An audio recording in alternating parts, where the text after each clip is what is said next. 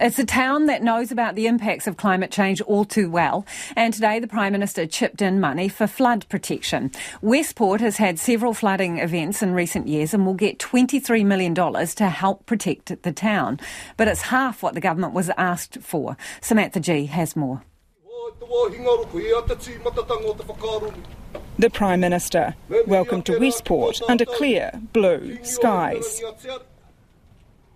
announcing some long-awaited funding, almost $23 million, to protect the town from further flood damage. That funding will include things like flood protection, but it will also include support for a more localised response in some of those areas most affected, things like raising floors so that properties can be more resilient. It will include money for planning so that we can develop areas that can be more resilient in the future. It's half of the $43 million the West Coast Regional Council and Buller District Council asked the government for. Many gathered on the banks of the Buller River to hear the announcement. Some with questions about exactly how the flood protection measures, like managed retreat, will be implemented. We've put some funding in to support those initiatives, and then we can work through the process around that. The council here has even had a public consultation with the ratepayers yet.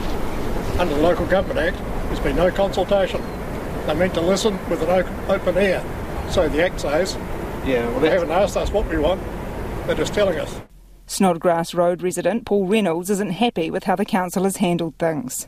They have costed the whole job at $40 million, so they're leaving the ratepayer with $20 million. So it's unaffordable. Plus they've, as I said earlier, they've not consulted the ratepayer here at all.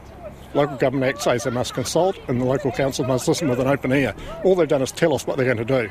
Another local, Dave Miller, says the funding is a good start. It's a huge ask for them to come up with all of that money all at once. I get the feeling that the $22.9 million isn't the end of what's going to come to us. And I think that's probably what we can look forward to, that they're going to continue to support us, which is what the Prime Minister just said anyway.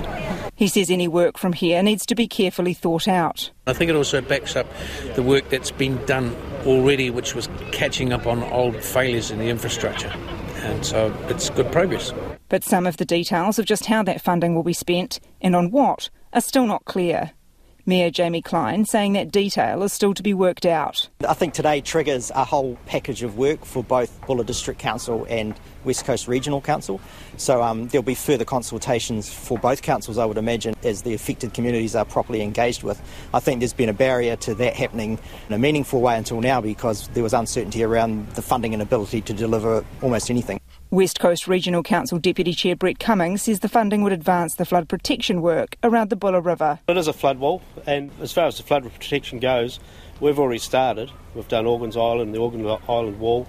We've allocated money already for the floating lagoon, Avery's culvert and stuff, so we've already got things underway.